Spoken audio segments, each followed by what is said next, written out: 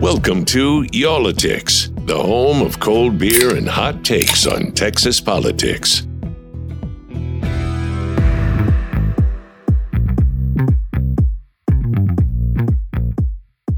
All right. Hey again, everybody. Brand new week here on Y'all-itics. Thanks for being with us.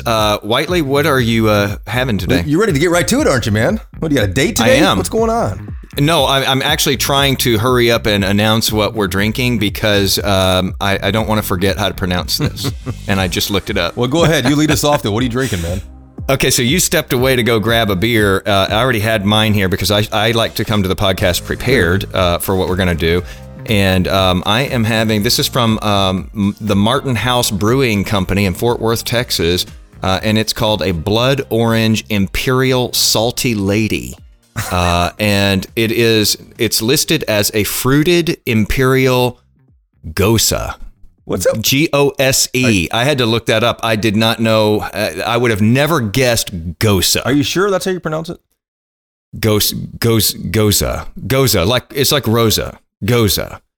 And I know that you made some comments about this beer a second ago. I haven't had it before, but I'm. What did you call it again?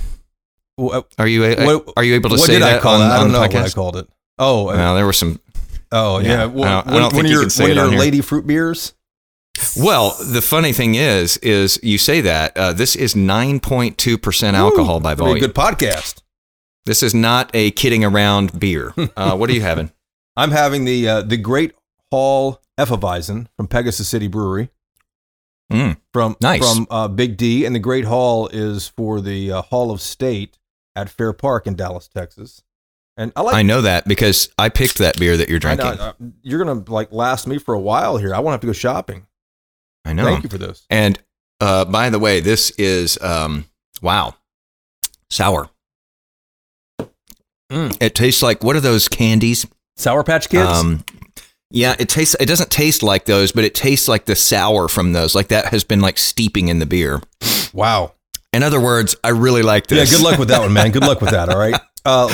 Let's get into our topic today. We're talking about what is the largest and most competitive statewide race that's coming up on March 1st. And it's hard to believe, but here we are, approaching mid-February. Early voting starts on Monday, a week from the 14th is when it starts. February the 14th. On Valentine's Day. Coming up on Valentine's Day here. So, and hopefully you're registered already because that deadline has now passed to vote in the primary. I know we're supposed to speed it up on this. We have a lot to get to, but do you vote in the primary? I usually do. Do you really? I haven't always, but I usually try to now. Yeah. Because, so much of the decision is made then, I mean, and like you said, this is, and it's funny almost to hear you say it when you said that this is, the largest and it's got a big field for this office that we're talking about. There's a big field running because I think that Attorney General is one of those slots that a lot of voters just really are not paying that much attention to. People go in, they want to, governor, lieutenant governor, stuff like that. Attorney General's office, that just seems less sexy, and I think a lot of people just sort of who's running in that again? Oh, yeah, I kind of recognize this name. And what does the AG do as well, too? So for people who aren't familiar with it, the Attorney General is essentially the state's top cop, the top attorney in the state that will sue on behalf of Texas and will defend Texas in the event Texas gets sued, too. The current Attorney General is a Republican. His name is Ken Paxton. I presume you may have heard of him. He's been in for 2 terms. He is a loyal Trump supporter. His name has been in the headlines a lot for reasons which we will discuss in just a moment here. But some of the reasons that his name has been in the headlines has also drawn him 3 Republican challengers. And that's a big deal because most incumbents, especially someone running for their 3rd term, usually doesn't get a challenger because the party's like, hey, we got a good one here that's already run a couple times or 2 or 3 times and won. Let's no one challenge this person. They usually have a big organization. They usually have a lot of money. Well, in this case, in Ken Paxton's case, in the Republican race for the Attorney General, there are 3 candidates running against him. Ken Paxton is the 2-term incumbent going for the 3rd there. George P. Bush is the outgoing land commissioner for the state of Texas. He is giving up that seat to run for Attorney General. It's a promotion if he would win that. Louis Gohmert is a congressman from East Texas. We'll hear from him in just a moment. And he is leaving Congress after 17 or 18 years to run for this seat, giving up some, two big seats here. And Eva Guzman, she is a former state Supreme Court justice, a conservative as well, like the other two. And she walked away last year from the state Supreme Court in order to run for this. People are giving up their offices, what are likely, offices they could probably stay in for maybe as long as they want in order to I kind of think that's interesting. I kind of think that's interesting just as an observer and, also over the years as a voter, because I think voters sometimes are turned off by someone who's sort of hedging, and like, I'm going to kind of keep one foot in this seat over here while I reach to see if I can get that seat over there. Right. And they might do it in an off year when they, still hold their seat. It is interesting to see people put skin in the game and go, you know what, I'm going to possibly lose everything that I've built up career-wise in politics to go after this. That's how much this matters to me. So I think that adds an interesting dynamic. And I think it also might possibly be making those candidates hungrier and maybe a little bit more aggressive in their campaigning. And it seems like we're sort of hearing some of that in the rhetoric already. And we are going to hear from 3 of the 4 candidates for this race: Bush, Gohmert, and Guzman. Ken Paxton did not agree to join us for these interviews as well, too. We talked to them a couple days ago, but on this podcast, we are going to have someone kind of give us some Republican insight on who might win this race. The race appears to be tightening because no one is at 50% or above in polling. So joining us right now is Connie Burton. She is a former state senator from Tarrant County. She's also the founder and CEO of the Texan online news site, which you can find at thetexan.news. Connie, how are you? Good. Thank you. I'm doing very well. You survived the snowstorm, I presume. I did. I always survive those kind of things by just staying inside and not going out. I'm a warm weather person. Rub it in. Yeah. We have those kinds of jobs where you still have to go in, and at least the roads were empty. That's it. There you go. There's a bright side to everything, right? I'm so much of a warm weather person. I moved to Texas for that reason. Really? Here we are. I moved to Houston a while back, but anyways, I'm freezing up here. Yeah, I was in St. Louis for a while, and my first day in St. Louis was minus 13 degrees. Jeez. And I said, no way to live. Yeah. So what am I doing here? And a buddy of mine just gotten a job in Houston at the time. So like days after I started in St. Louis back in the mid to late 90s, I called him. I said, listen, if something opens down there, let me know. I drove from St. Louis to Houston for my job interview. It wasn't a formal one. They didn't fly me in. I wanted to get out that badly. I drove to Houston. So you were calling in your first week on the job? Within days, man. I was ready to go. But that's another episode. Let's talk about the issue at hand here, the Republican race for Texas Attorney General. We saw 2 polls out recently. I'm sure you saw them too, Connie. One is from the University of Houston, the Hobby School of Public Affairs down there, and then the other is from the Dallas Morning News and UT Tyler. Both of them show that Ken Paxton polls around the mid-40s or so. And just a reminder to our listeners, you have to get at least 50% plus 1 in order to avoid a runoff and move on to the November general election. So to start out with here, do you expect that Paxton is going to go into a runoff with his 3 challengers? I suspect that he is. You don't get 3 Republican challengers who are all, by the way, very high profile Republican challengers to a sitting Republican office holder for no reason. They smell, if I might say, blood in the water. And that's why he's got these 3 high profile challengers. I suspect that he will be under 50% for the first primary election, and it'll go into a runoff. That's my feeling about the race right now. And that's never a good place to be if you are an incumbent coming in. And it's also something that's going to cost you. I mean, we're not used to seeing this, especially in Republican primaries here in Texas, where you have an incumbent, but people might already be starting to get sick of political ads. We've been seeing a lot of those. Yeah. People do get very sick of political ads. It's kind of interesting. They actually can kind of play against you at times. Mailers, TV ads. I see people anecdotally, I don't know how much it really sways an election, but anecdotally, people say, if I get one more mailer from them, I'm not voting for them. So I can imagine that it's going to be pretty heated with TV and mailers and people knocking on doors with this race particularly. But they're making him spend some money here, even if he does get through this primary and even if he does get through a potential runoff, he's having to spend a lot of money here before he ever gets to a general. Absolutely. And of course, that's a big part of what these primary challengers are talking about. It's like, he is going to have a hard time in the general election because of what they, are the issues that they're claiming against him, right? And so that is their fear. They want somebody without this quote unquote baggage, so to speak, that can, get the money needed to fight the Democrat opponent in the general election.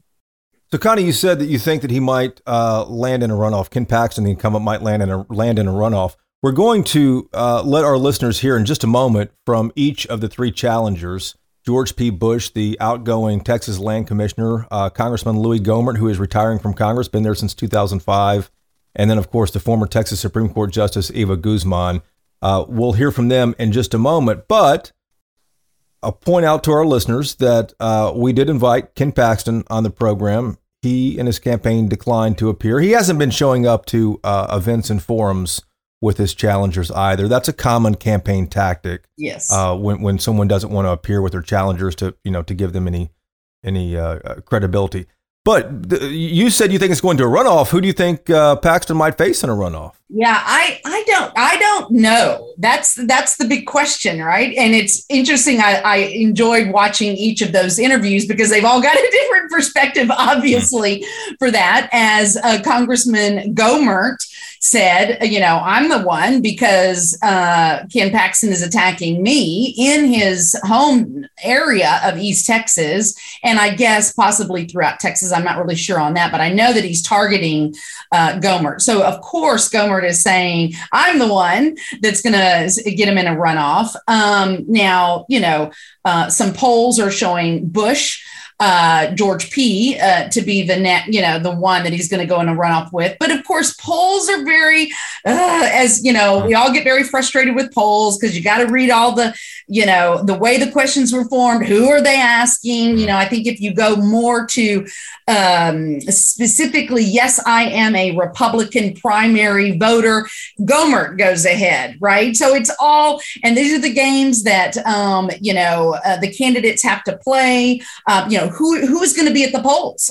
Who are they? We don't know that. And that's why polling tends to be sometimes good, sometimes bad, because at the end of the day, it's who can get their voters out to the polls to vote. So, that's where it all lies. Is George P. Bush going to get more of his voters out? Is Gohmert? Is Guzman? She's doing, what she was saying during her interview is they're doing a lot of, at the door type campaigning. Will she get more of her voters out? That's the big question right now. So I can't tell you who I think Ken Paxton will have in the runoff, but I do believe it will be one of the three. That's not stepping out so far, is it? That's a great prognostication there. Good prediction. I like how there. You hedge. I'm playing Powerball tonight, Connie. Y'all need to have me more on more often.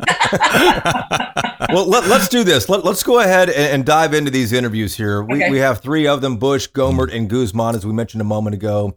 To be fair, we're going alphabetically here. George P. Bush is first up with that. Let's listen. You have the second most amount of cash on hand right now. You are second in some of the polls behind the incumbent Ken Paxton, but Paxton remains the leader far ahead of you despite his legal troubles. What do you think that says about the Republican primary voter? Well, Jason, first of all, I want to thank you for the opportunity to visit with your viewers to talk about the top cop position in our state.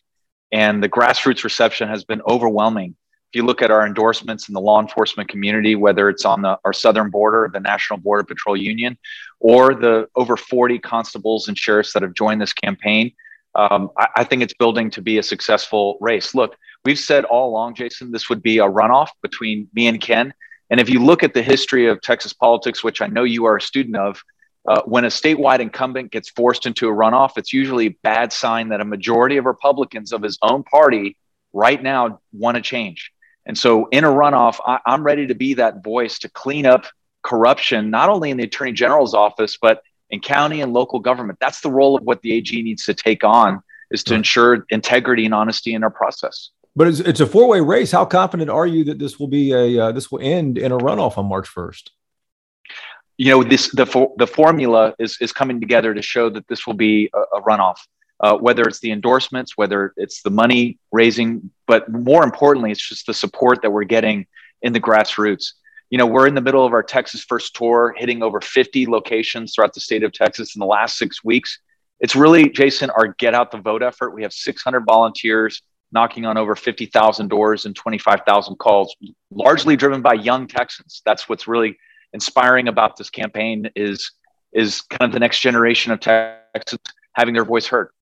But considering your organization and the get out the vote effort that your campaign is clearly making on this, why do you think the polls still show the incumbent so far ahead? Well, we like the trajectory that we're on. Earlier on, you know, whether it's Dallas Morning News or other polling sources out there, they show that we are gaining ground. And they also show, Jason, that only 1 of 5 Republicans know that their top attorney is facing 3 felony counts and is under FBI investigation. So my message is very simple. You need to fire him because he's under a cloud of suspicion, but you need to hire me because I bring specific ideas on securing border, backing law enforcement, and restoring integrity to the top cop position. Commissioner Bush, you've talked about the border several times. You on your website, you talk about wanting to work with the governor to deploy more National Guard troops, toughen criminal penalties on drug smugglers and human traffickers, and finish President Trump's wall. None of that, though, is the responsibility of the Attorney General. Well, as land commissioner, I made it early on in my process in the Biden administration to start building the Texas wall. And so that's why I worked with the Texas legislature. And I'm proud to report, Jason, that we'll finish on state acreage about 8 miles of wall in a highly trafficked area where 200 migrants come across. As Attorney General, I think you can use the platform to advocate in the halls of power in our legislature to enhance criminal sentencing for human traffickers and drug smugglers. We are not getting serious enough about this problem when we see that fentanyl now is the cause of one of the largest sources of death in our nation, with over 100,000 overdoses of a toxic cocktail. But as AG specifically, I'm the only candidate in this race to propose a mobile prosecution unit to deploy all available legal resources, whether they're lawyers, paralegals, to work with ranchers and farmers, to start arresting under state criminal trespassing laws, because our county jails, our DAs, and our sheriffs in border areas of Texas are totally overwhelmed. I want to ask you about your opponents here, since this is a really highly watched race, and there are 4 candidates in the race here too. Ken Paxton is going after Louis Gohmert with negative attack ads. Ava Guzman, the former Supreme Court justice, is attacking you, telling us in an interview, among other things, questioning your experience and your judgment, and saying you haven't been in a courtroom for decades. Would you like to respond to that? Sure. I've not only been a private attorney, but also an attorney as land commissioner. I brought suits on behalf of the state of Texas and the school children, which are my beneficiary, and really the taxpayers' beneficiary, whether it's defending the banks of the Red River or taking on radical environmentalist plaintiffs' attorneys under the Endangered Species Act. So a lot of people talk about suing the federal government, but I actually have as land commissioner. I've defended the oil and gas industry, and I've actually won in the courtroom. Here's what's interesting to me. I completely understand this, but to point it out to our viewers here, everyone who's running in a primary with an R next to their name is talking about the border. It sells to Republican primary voters. What cracked me up, before I get back to Bush, what cracks me up is that Glenn Hagar, the comptroller, is talking about securing the border. He has campaign ads securing it. I'm like, really? Come on now. But listening to that, he likes his trajectory. Bush does there. He says they have a huge get out the vote effort, knocking on lots of doors. He seems like that his campaign really has one of those old school organizations that might be, doing what so many have done in the past to win. How likely is it that he makes it, do you think, Connie? I thought what I really thought was so interesting about that whole interview is that he said 1 in 5 Republicans know that Ken Paxton is facing these 3 felony counts and he's under FBI investigation. Now, are those Republicans at large? Are those primary? Is that 1 in the 5, the primary Republican voter?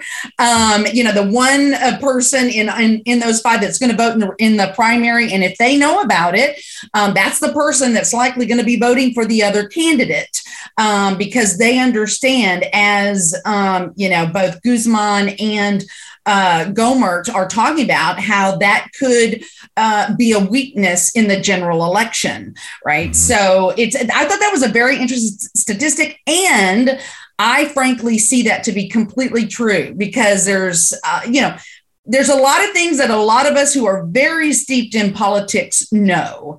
And then there's a lot of things that people that are just living their everyday lives and just, kind of hearing things here and there that don't know. And that's no fault of theirs. I don't like that we live in a day and age that they have to know so much about all these politicians, because it's hard when you're just trying to live your life. You have a job, you have a family, those kinds of things. And of course, if I may just interject, it's always why I've been for limited government, because the more government gets into things, the harder it is for people to know, all the things that they need to know. So that was a little of my own comment there, but it's true. It makes it very hard when there's so much that each politician does these days for the average person to know all the things about every candidate that they need to know. So I thought that was a very interesting statistic. I totally believe it. And again, that gets, okay, well, all 5 of those particular Republicans be voting in the primary. If they don't know, if those 4 out of 5 that don't know what Ken Paxton is facing, then that could obviously push, things toward Ken Paxton. It'll, again, as I was mentioning earlier, it'll depend on how much of all 3 of these candidates get the word out about what Ken Paxton is facing. I was just going to say, he's saying it's 1 out of 5 right now. You've got to squirm a little bit here if you're Ken Paxton, wondering, well, if I've got 3 opponents against me, Jason's correct. They're all talking about the border, but they are all also talking about these charges against him, this investigation into him. Do they educate another person out of 5 or a third person out of 5? Where is that threshold? That's got to be making Ken Paxton sweat a little bit here. I would think so. And I think that's what Bush is speaking to, the trajectory here, right? I mean, there's 3 opponents, again, high profile opponents that are all talking about the same things about Ken Paxton. So that's got to do a lot of educating to a lot of voters in Texas, and certainly primary voters. That's what they're all targeting here. So, I'm guessing that this 1 in 5 is just general Republicans. I'm guessing that there's more primary voters that know about these allegations, but I don't have any statistics to prove that. And for people who aren't as steeped in politics as we might be here on Y'all-itics, George P. Bush is the only Bush that is a loyal supporter of Donald Trump and has been for a long time. That's right. Our next interview is with Louis Gohmert. Louis Gohmert is the congressman from East Texas. He represents District 1 over there, Tyler and Texarkana, the northeast quadrant of Texas. Gohmert, for those who haven't seen or may not watch, Fox News and places like that, he is a fierce supporter of Donald Trump, always has been. He and Ken Paxton were friends. They might still be, I don't know, with this race going on, but they were friends up until this point, and they are probably most alike ideologically. Gohmert is a late add to the race. He decided to get in at the last minute, and he said the reason he decided to get in is because he thought that the ethical problems for Ken Paxton were just too big to overcome. So here's our interview with Louis Gohmert. I want to ask you first about the incumbent Ken Paxton going on the attack against you here. What are your internal polls showing about whether you would make a runoff? Well, actually, we haven't done a poll since I very first got in, but I know Paxton's got 9 times more money than I do, so he's running polling constantly. And for him to go on the attack against only one of the 3 people that is running against him tells you his polling that's going on constantly tells him he is going to be in a runoff with me, and he's trying to avoid that. In Conroe the other day, Congressman Donald Trump recognized you as a friend who has been with him since day one. You are a longtime loyal supporter of the former president, but he again endorsed your opponent, Ken Paxton. Why do you think Trump is backing Paxton over you? Trump called me after I announced and said, "Hey, I was told you were definitely not running." And he reiterated that when we talked last week. And he had called. And anyway, he'd encouraged me to come to Conroe. And so I did. But we're still friends. But one of the things we love about him is he's stubborn. He's never pulled back an endorsement, and I didn't figure he would in this situation. But his way of handling that was to give us both a great shout out. Everyone knows this. You know it. You're practically walking away from a guaranteed seat in Congress. What happens if you don't make the runoff on March 1st? Well, what happens to Louis Gohmert? Well, I'm glad you brought that up. I never take anything for granted, but yeah, I usually won with around 3/4 of the vote. But that's a big difference between me and Paxton. Paxton, well, in my case, I'm willing to risk any political future I have to try to save Texas, because without Texas, no Republican can win the White House. I want to save Texas so we can save our country, whereas Paxton is willing to risk the state and country to save his own skin. Congressman, there are a number of issues in this race. We have 3 or 4 minutes left here. I want to ask you about a couple of them. The first, your record in Congress has become an issue in this race by some of your opponents. Ken Paxton and Eva Guzman both pointing out that you have missed more than 800 votes since being elected initially back in 2005. What do you tell Republican primary voters about that? Well, look, we have thousands and thousands and thousands of votes. And one of them is approval of the journal, which is the transcript from the previous day. As a judge, I never approved a transcript unless I read it. So that accounts for many of the votes, and many of the votes too, whether it's quorum call or some votes, on suspensions are done just so they get us to the floor and can whip up on us and try to get us to vote for something they don't want. When those are the votes, I'm not in a hurry to get there. I did miss one vote that was inconsequential. It wouldn't have mattered, and I put that on the record.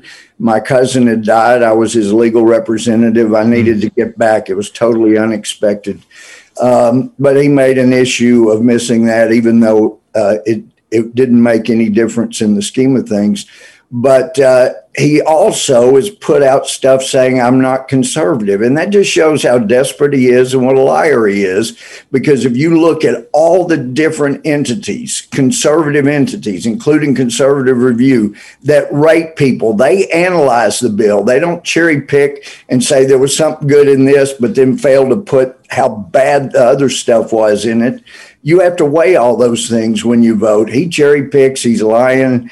And it just shows how desperate he is. All people have to do is look at the conservative entities that rate members of Congress, and they will know what the people of East Texas have known about 3/4 of them each election, that I stand for what I say I will, and no liar like Ken Paxton. Well, what do you expect? He's under indictment from securities fraud. He's about to get indicted after the primary in all likelihood for corruption. So adding lies to him, not just the lies he told in his private life, but to voters, he's desperate. And some of the people that work for him had thought that perhaps he wants to win the primary so that when he gets indicted, he can work a deal with the feds and say, look, I won't campaign. I'll let the Democrat win if you just won't recommend jail time for me. He's putting Texas at risk.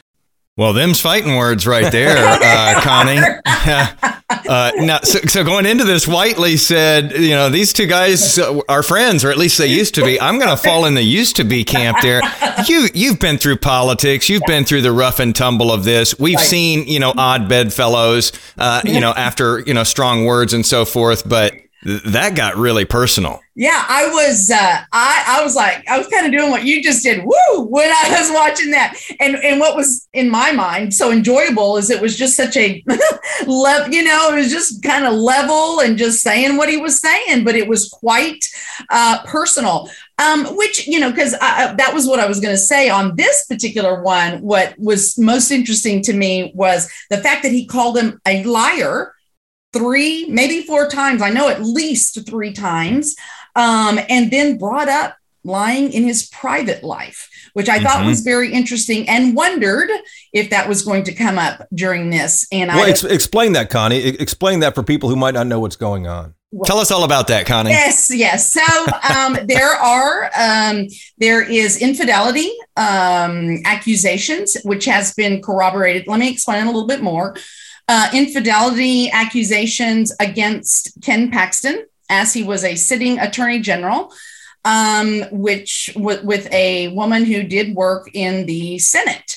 And this has been corroborated by 2 people, at least, in media accounts, and who have inside knowledge and a personal relationship with Ken Paxton. Now, again, those of us who are steeped in politics know about this. I don't know how many voters out there are aware of this. But clearly, this is what Congressman Gohmert was alluding to when he said he lies in his private life. Obviously, the affair was while he was married, so I'm certain that's what Congressman Gohmert was referring to in terms of lying. So this on top of, obviously, this is where Gohmert is going. He's saying he's a liar. He's got... what did he say specifically? Under indictment for security fraud. And then he get indicted for corruption. That's where he was calling him a liar. Obviously, that involves that kind of activity, and that's where Gohmert's going with this.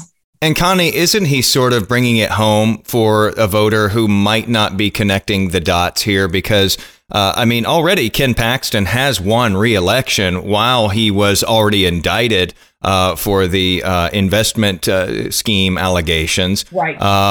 So he's already won re-election before. That's correct. Maybe a voter's not connecting dots here, but Gohmert is specifically speaking to the Republican primary voter out there and saying, hey, maybe you haven't read a lot about these charges. Maybe you don't care a lot about these charges. But what's going to happen, he's making the assumption here, that what's going to happen is that this guy is going to have so much baggage, it's going to weigh him down. It's going to force Republicans to start to lose this state and start to lose power nationally. He's trying to connect those dots for voters to say, maybe you didn't care about this before, you should care about this. Absolutely. That's exactly spot on what he's doing. And something that I did not realize, and if I may, I am owner and CEO of the Texan News, which is a statewide political news organization.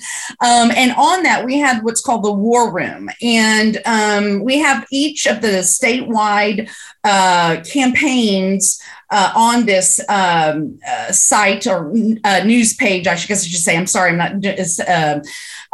This is your organization, Connie. Come on, it's yours. I got off there for a minute. The War Room is its own entity within the Texan News, if I may say it better there. And so within that, it kind of gives you some a little bit of polling, a little bit of an introduction to the candidates and what's going on. Something that I didn't realize was that Ken Paxton, while you are correct, he won the previous election. He only won it with like 50.6% in the general election. And I was very surprised. I did not realize it was that close.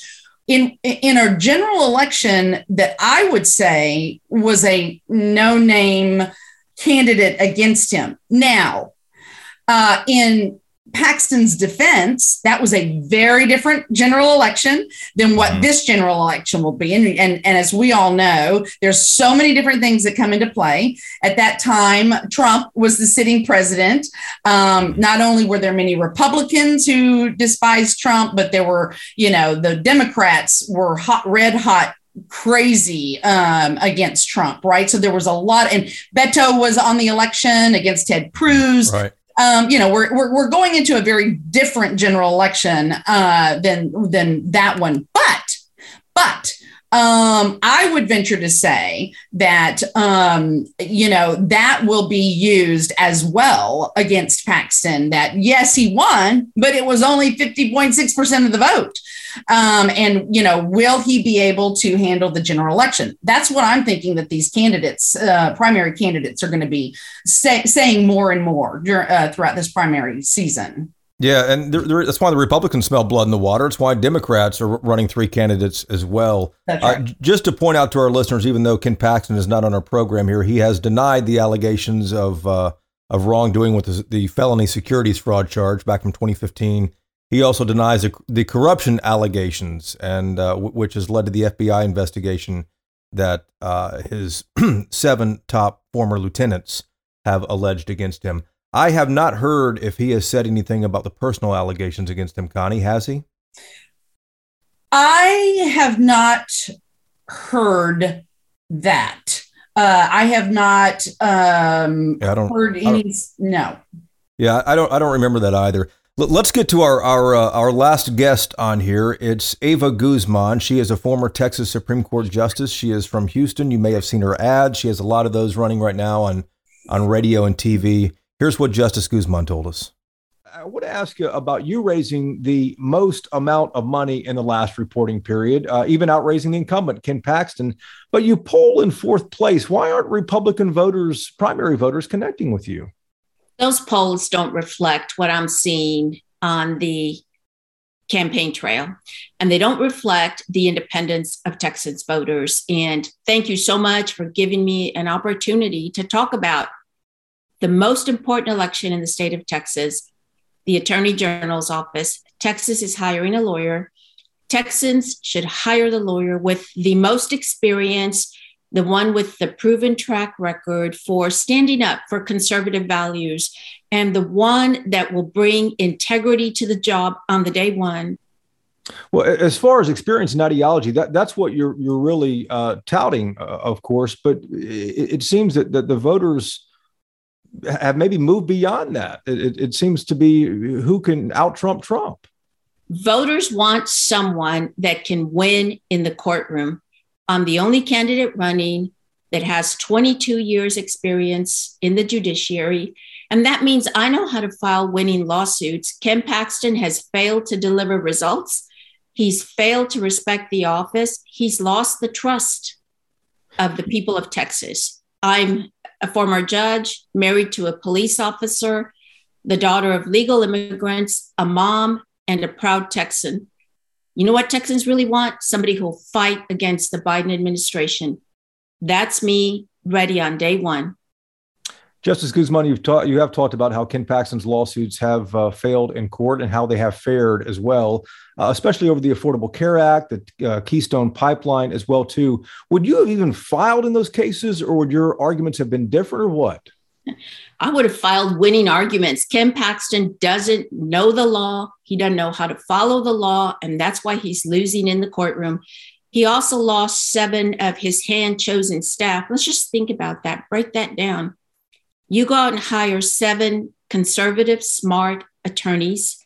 You handpick them. You bring them in your office. They're doing their job.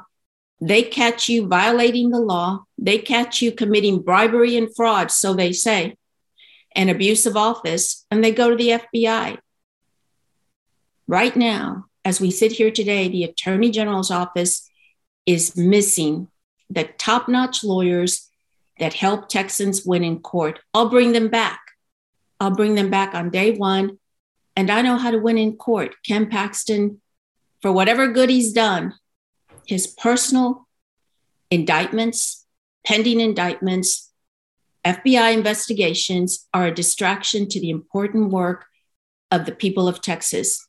We can thank him for what he's done and send him on his way. And we should. As a Texan, absolutely, I believe we can do better. Justice Guzman, you have, $2 million cash on hand. How do you intend to spend that money over the next 4 weeks in hopes of pushing Ken Paxton to a runoff? If you look at the last reports, 60% of everything we raised has gone directly to voter contact. Contrast that with George P. Bush. No experience, no judgment. 9% of what he raised went to voter contact this last reporting period. I outraised them because Texans know they're ready for real leadership in the Attorney General's office. They're ready for someone with a proven track record. They're ready for a conservative, a fighter, someone who'll stand up to Joe Biden and who can do it on day one. And that's me. And Justice Guzman, about 60 seconds left here. I do want to ask you, obviously the clock is ticking. The March 1st primary is closing in. What more do you want Republican primary voters and independents to know about you that they might not already?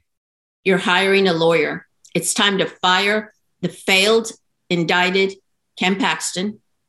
It's time to reject the other two candidates who haven't seen a courtroom as a lawyer in decades.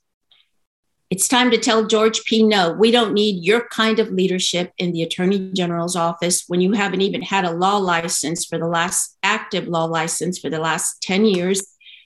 I'm ready to work for Texas.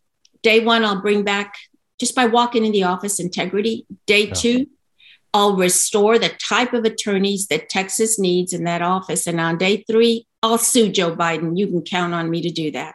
All right. Eva Guzman there making her case of what she'd do in week one if she takes over where Ken Paxton is now.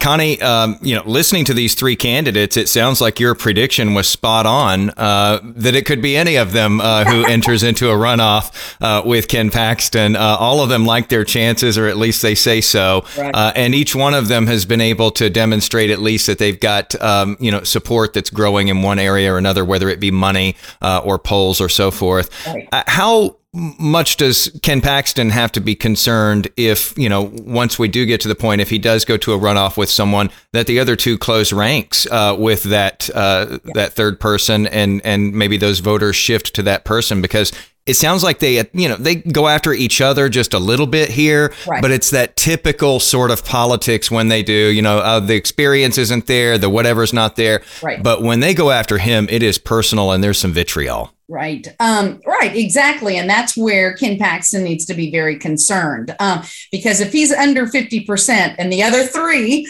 are splitting that, the rest of it after the primary, when he's in a runoff, my guess is, and I have no knowledge of this, but my guess is those three are going to want the opponent to beat Ken Paxton, because they are all going after Ken Paxton for the very same reasons as you just stated, right? I think all three of them believe that these are a problem for our sitting attorney general to have these kinds of allegations and accusations and, against him, and that to win in the general, one of the other three needs to be on the general election ballot. So if that happens, and we've seen it, I think you stated it, Jason. It's one of the interviews. We know that famously that's how Ted Cruz beat David Dewhurst, right? It was get him to a runoff, and then generally that's how an opponent from a high profile elected official can win. The opponent's supporters are generally more energized. It's an off time election. It's not, the primary day or the general election. It's kind of, it's obviously its own date. And those people who are so in tune to that particular race in a runoff are generally the opponents of the sitting elected official, and that's how you beat them. So, and if you've got that many percentage that we're all voting for those opponents now together voting for the one, that's where Attorney General Paxton has a real concern on his hands. Yeah, just for people who aren't students of Texas politics or might not have been around back in 2014 or 20. When did Cruz win? 2012, I think. 2012. It was 2012. Yeah, it's been that long ago. No one knew Ted Cruz. No one knew Ted Cruz. David Dewhurst, the lieutenant governor at the time, he was the popular candidate, the one favored to win the Republican primary and probably go on to the U.S. Senate. But Ted Cruz at that time was he would stand around. I remember him standing around forever waiting to go on live because he was an unknown. That's right. But to your point there, Connie, a lot of voters just don't show up for the runoffs, and if an incumbent gets into a runoff, an incumbent could really be in danger here. Quick note on Guzman there. She has 1.3 million cash on hand. She doesn't have 2 million cash on hand. That's George P. Bush who has that. My mistake there.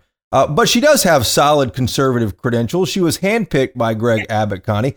She did not mention the word Trump once in our interview.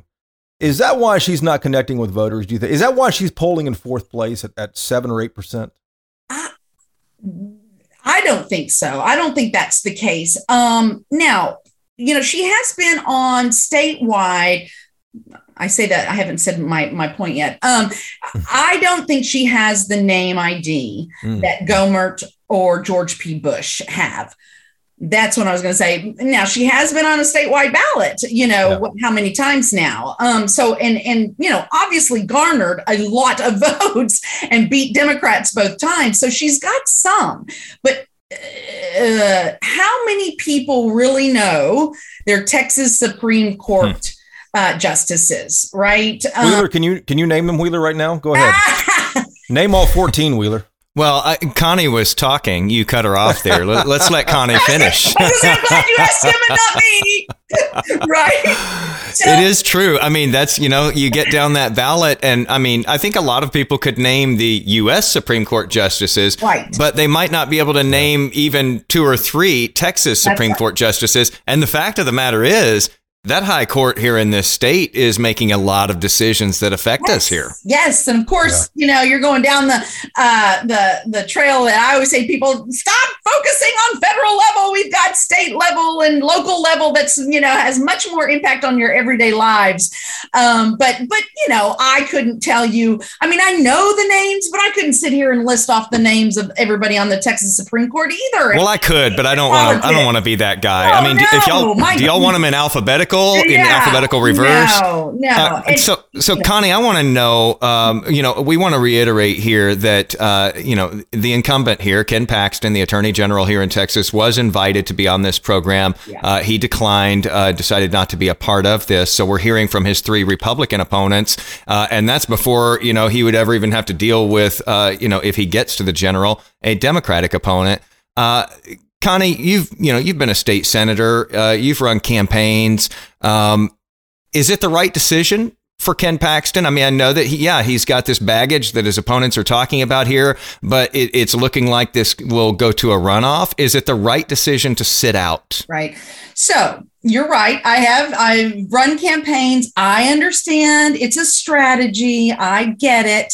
Jason mentioned that earlier too. It's the prevailing wisdom. You don't, legitimize your opponents. And who knows, if I was in that situation, would I be doing it too? Who knows? But as a voter and as a primary voter and as somebody that, hates the political shenanigans, I sure wish that he would partake of these, of all the, not only your interviews, but also the debates and forums that are happening. I think people deserve it. And, I always tell, I've moderated a few of the primary candidates in different parts of Texas during this primary season, and it's been very fun. And I tell every audience that I speak to that iron sharpens iron.